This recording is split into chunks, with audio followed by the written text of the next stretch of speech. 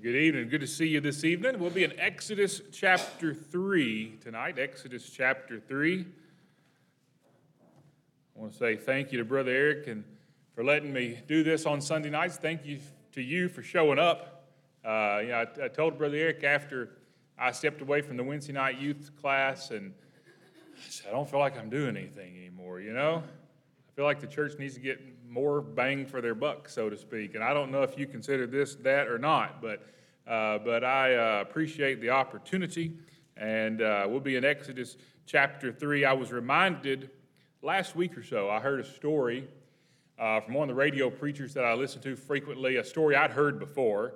And I thought, that's appropriate. It kind of ties in to our lesson for tonight. Get us back on track on discussing the names of God. There's a Sunday school teacher, the story says, and she was just teaching her heart out, a little kid Sunday school class, and she looks over, and there's always that one kid, maybe there's more than one, I don't know, because I've taught a children's Sunday school class a long time ago, but it's been a while, but this little child just wasn't paying attention, It turned the color sheet over, the lesson sheet over, and was doodling on the back.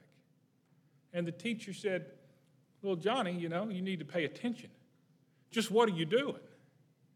And the little boy beamed with pride, said, I'm drawing a picture of God.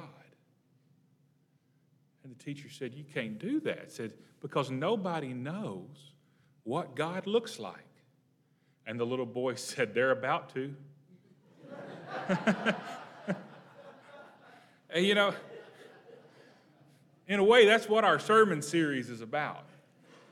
God doesn't allow us to see him physically, to know what he looks like physically, but he reveals to us through his word and through his name in his word. He reveals to us enough about his character that we get a really good picture of who God is. And the better this picture is in focus, I think the more we'll worship him, and the more we'll want to live the way he wants us to live. 2 weeks ago on Sunday night, we saw that he is Elohim, the strong creator God. And tonight, we look at another name we alluded to 2 weeks ago on Sunday morning.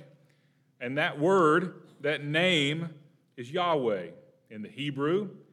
That name in in the Latinized English version, you may have heard it, Jehovah. Same name, Yahweh or Jehovah. It's God's most personal name to the people of Israel, to the Hebrew people. And I remember, I told you, if you remember 2 weeks ago, I told you see this in your Bible all throughout the Old Testament and the New Testament with a capital L and then the small cap O-R-D, small capital letters O-R-D.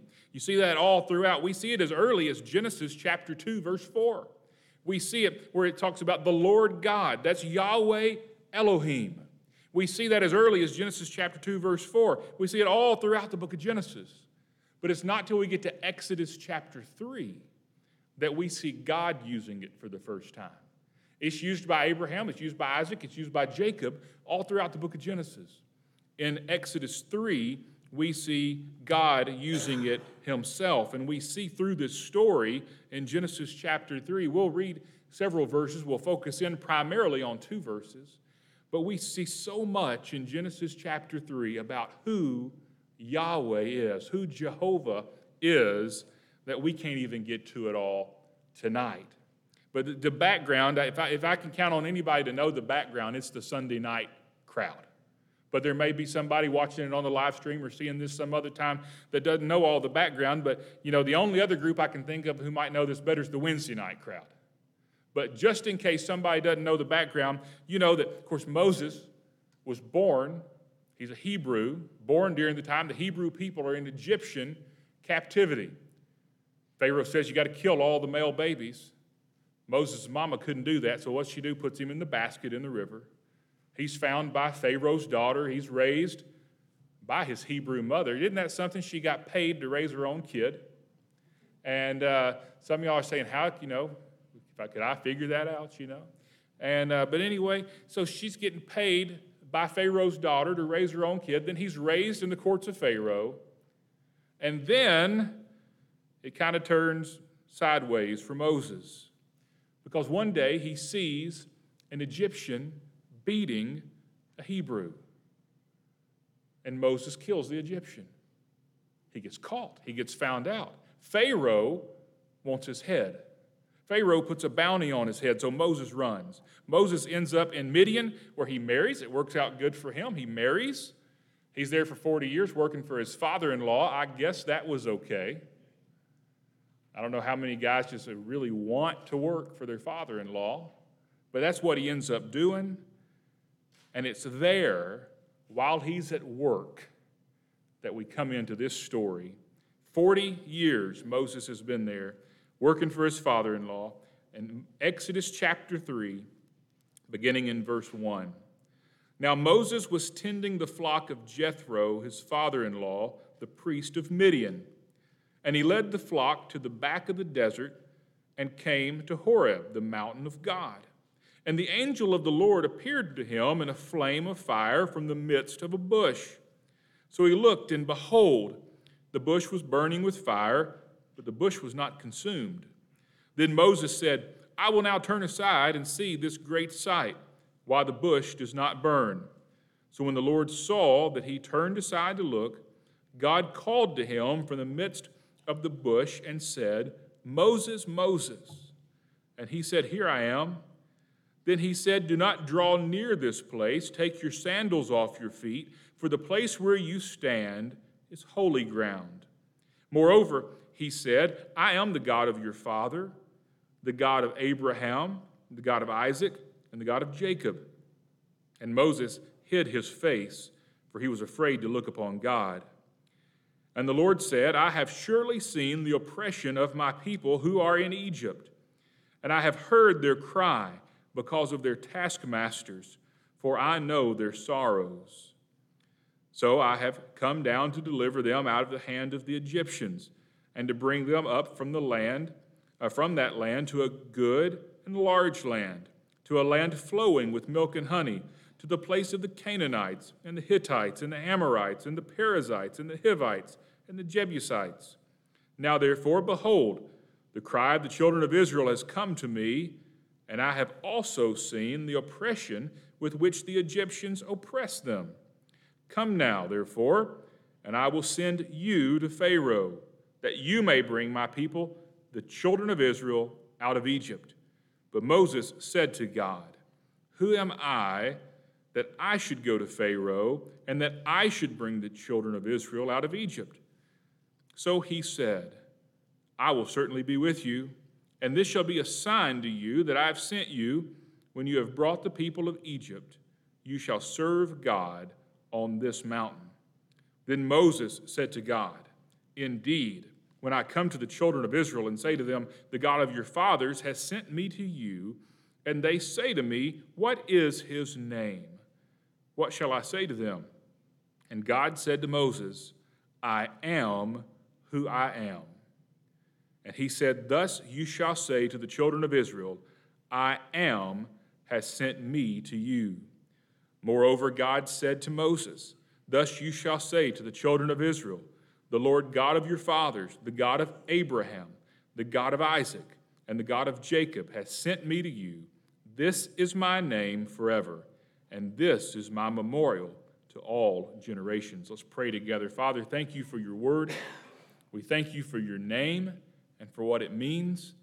And Father, I pray that as we look at this scripture tonight, that you'd teach us something new about yourself. I pray that you'd remind us of something about yourself that maybe we've forgotten. And I pray that we would leave here tonight trusting you more and looking to you more each and every day as we go throughout our lives. In Jesus' name, amen. This is a familiar story in the Old Testament. There's a lot of sermons in the 15 verses that we just read. Any number of places we could have stopped and we could have preached a sermon, maybe on each and every individual verse that we went through there. I'd love to preach them all, but I don't have that kind of time. We're going to focus on two verses primarily, the last two verses we read, verses 14 and 15. You saw what was happening. Moses is out there just minding his own business. Verse 1 of chapter 3 says Moses was tending the flock of Jethro, his father-in-law. He's just out there at work. He's doing what he's been doing day in, day out. No doubt he's probably gotten a little bored from time to time. He may have daydreamed. I don't know. We don't have that information. But Moses is going about his daily job. And right there, God himself, embodied as the angel of the Lord, appeared in a burning bush with a message for Moses. Can you imagine what Moses was thinking as he got the message? Because what's Moses doing? You say, well, he's at work. But we get to the core of it. What is Moses doing? What has he been doing for 40 years? He's been a fugitive. He's been on the run from who? The Egyptians. What's the message from God? Go to Egypt. Don't just go to Egypt. You go deliver a message to the main man. You go deliver a message to the king, to Pharaoh. He says in verse 10, I will send you to Pharaoh. Can you imagine the thoughts that are going through Moses' head? And that's what all sets it up to bring us to these main verses we're looking at. When Moses said to God, in verse 11, Moses asked the question. God's response down here is what we're going to be looking at. But Moses said, who do I tell them sent me?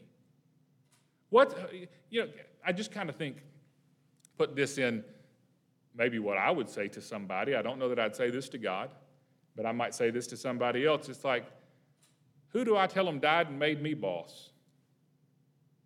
Why should they listen to me? Who do I tell them sent me? What's your name? And you know the response. God said, I am who I am.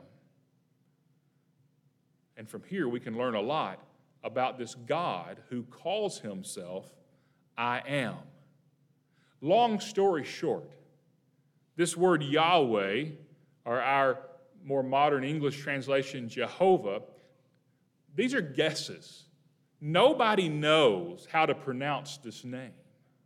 Because in the Hebrew, they abbreviated it with 4 letters. And as the scribes would transcribe, and they'd make copies of the scripture, when they would get to this, they would write the 4 letters, but they would say Adonai, another name of God that we'll look at next week.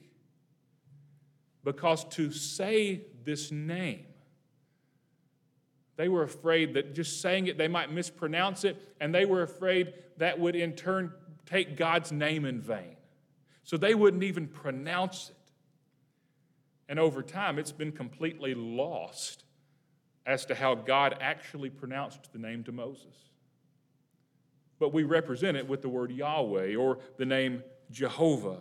God says here, I am who I am. What can we learn about this name as we look into verses 14 and verses 15? The first thing I want you to know as we get to our first point, Jehovah, the most personal name of God to the children of Israel, to the Hebrew people. Jehovah is a God we can know personally.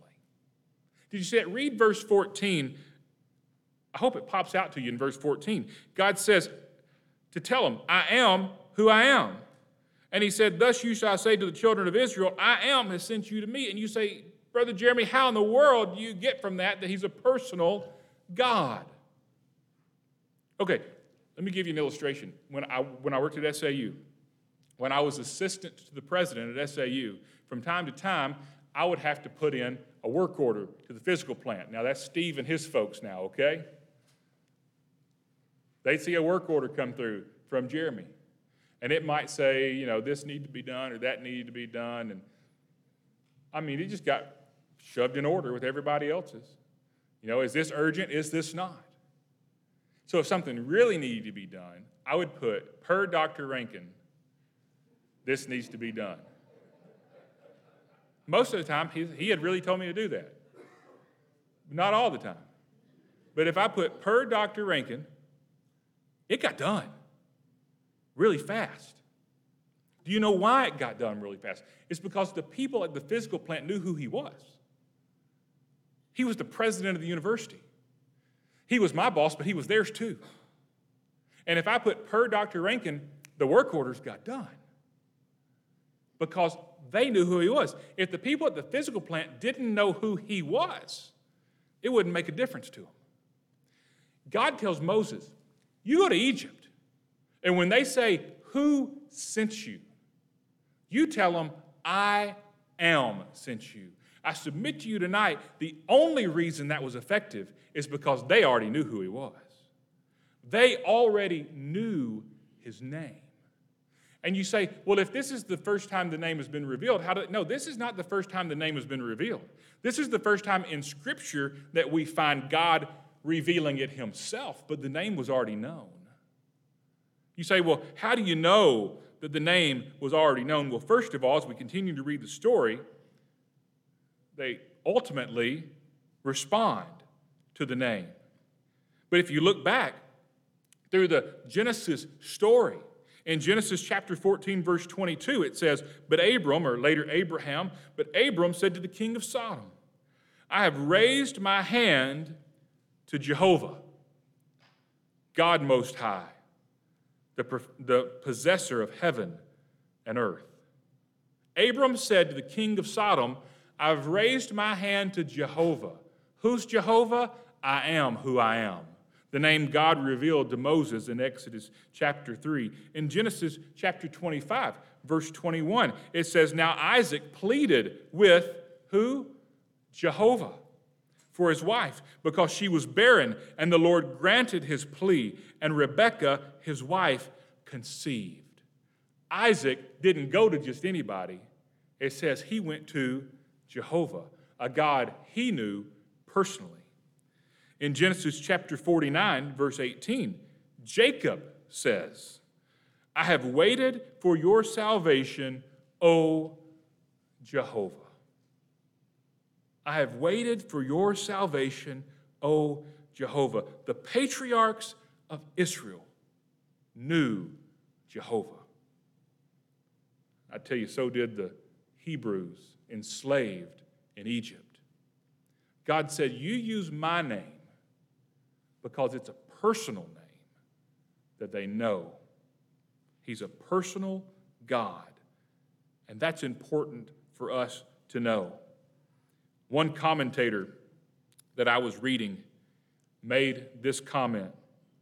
People can believe in Elohim, the God who created it all, and not know Jehovah.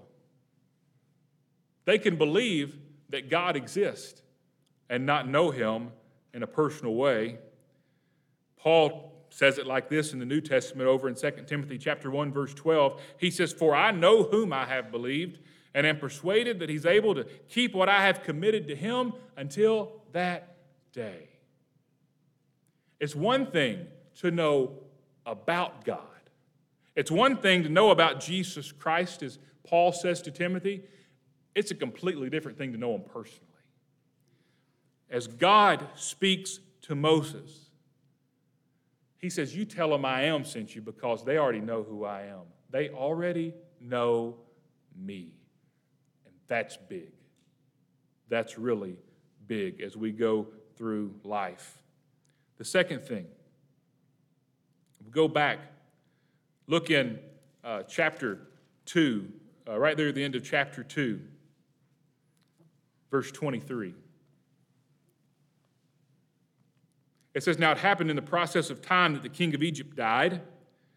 Then the children of Israel groaned because of the bondage, and they cried out, and their cry came upon God because of the bondage. So God heard their groaning, and God remembered his covenant with Abraham, with Isaac, and with Jacob. And God looked upon the children of Israel, and God acknowledged them. You see what's happening there? They're in a mess. They're crying out to God. Isn't that when we generally cry out to God, is when we're in a mess? That's maybe the most frequent time. Now, we may pray. There's a difference between just praying and crying out. They're crying out to God in the middle of all this mess.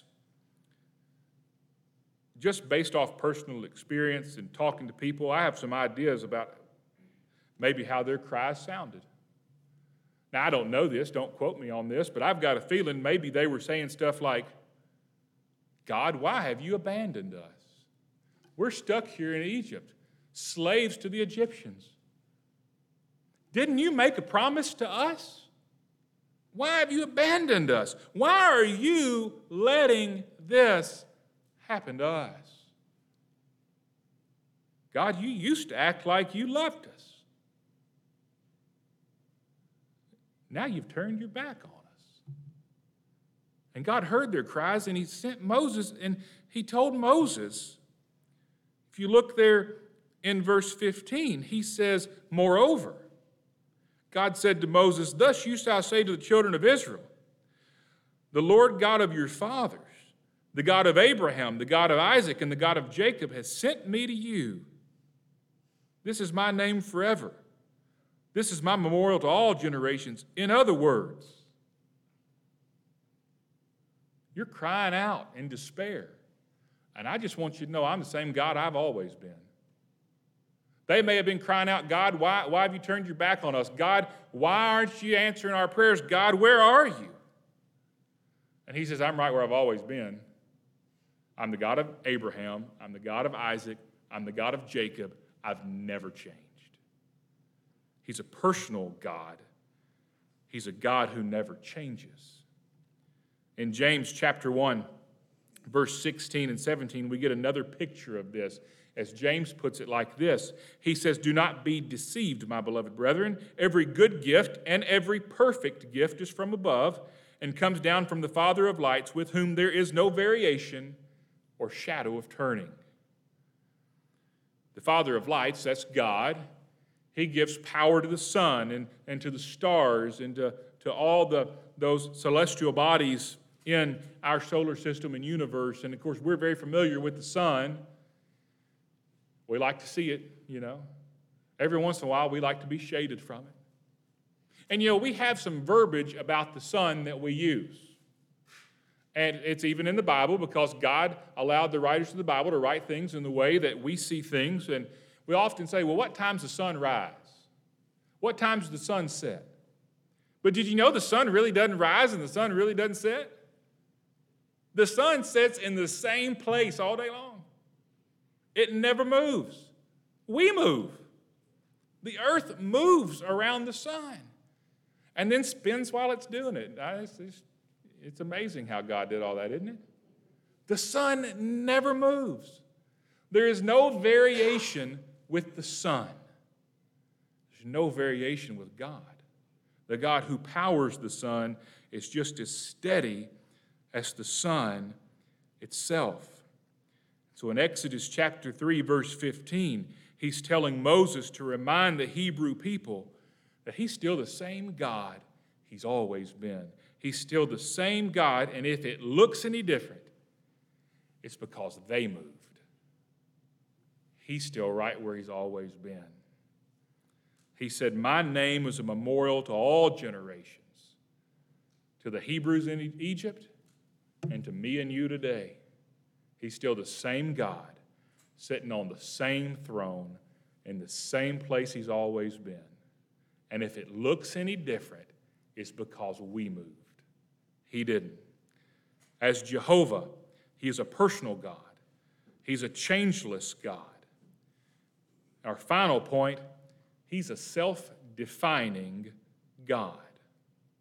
We'll go back to that original statement he made. God said to Moses, I am who I am. You see, God decided what his name is. God decided who he is. We live in a day where, have you heard, I'm sure you have, you've heard this little saying, they say, now you have to figure out your truth. You have to figure out your own truth. I heard a very high-ranking government official say that the other day to a crowd. You have to, now, we accept that that's your truth. No, we don't.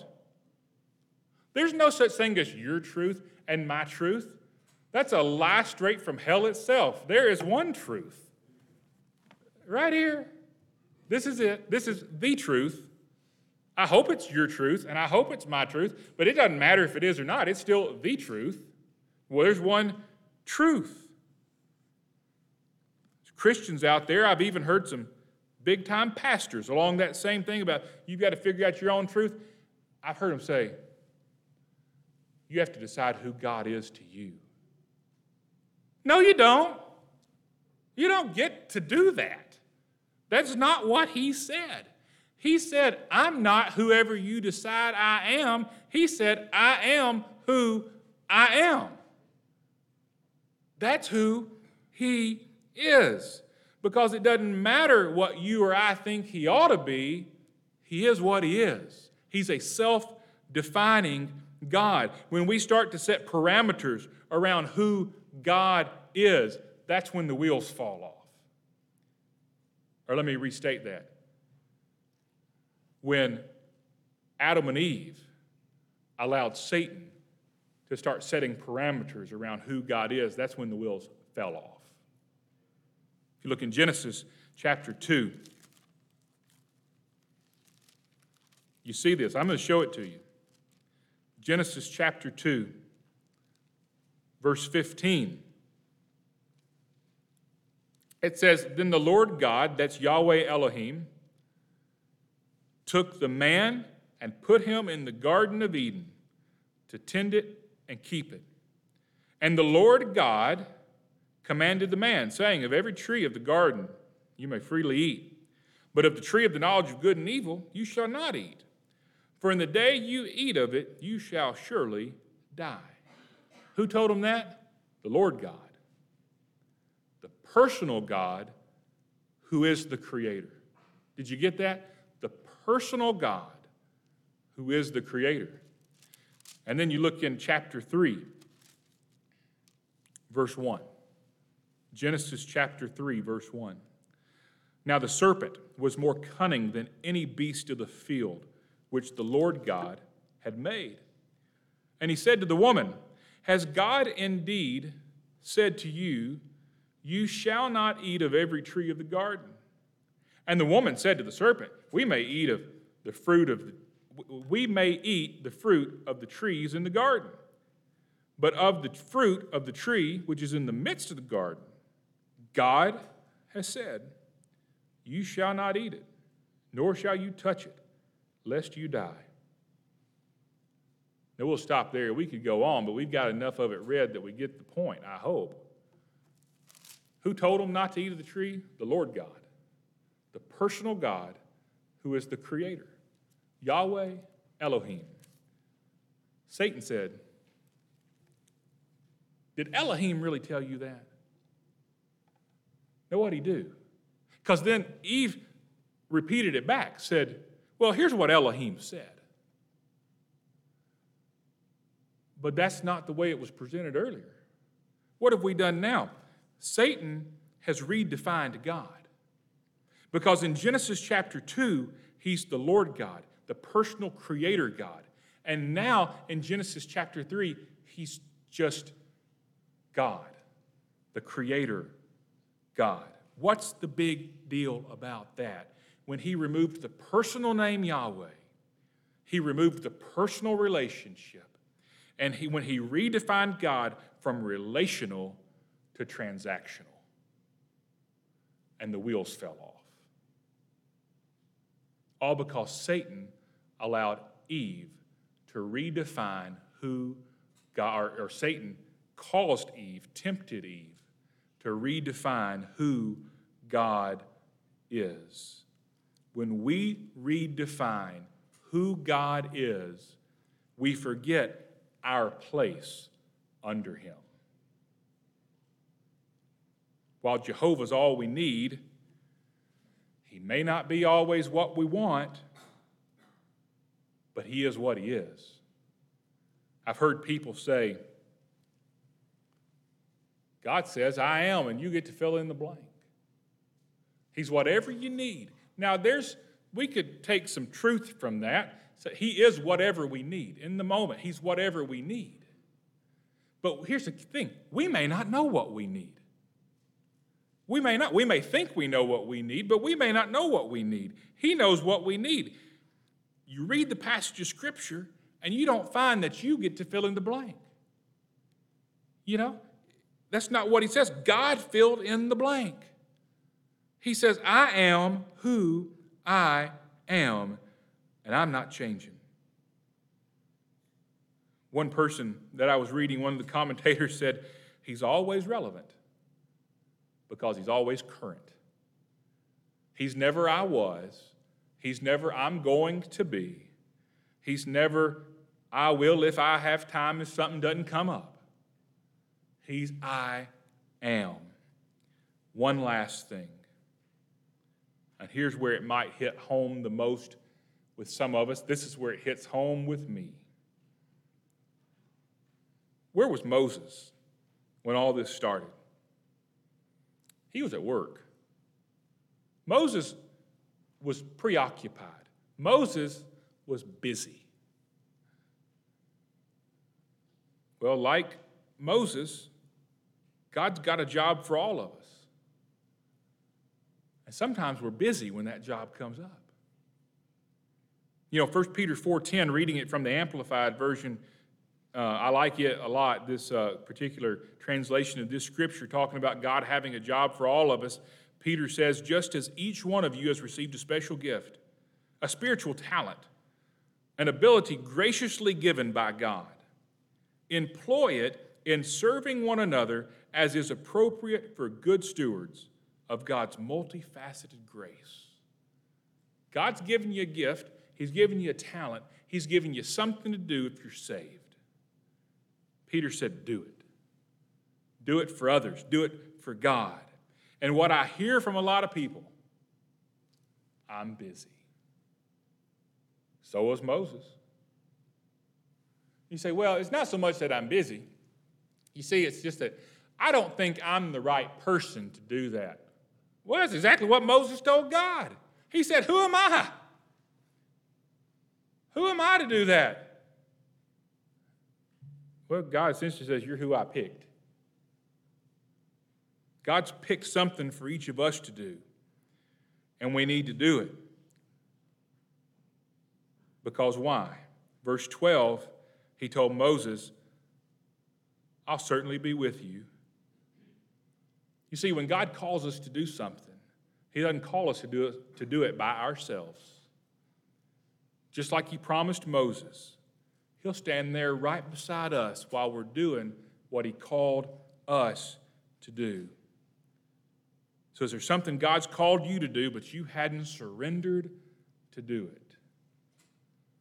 Surrendering to the will of God worked out pretty good for Moses if you follow the rest of his story, right? Because he took God at his word.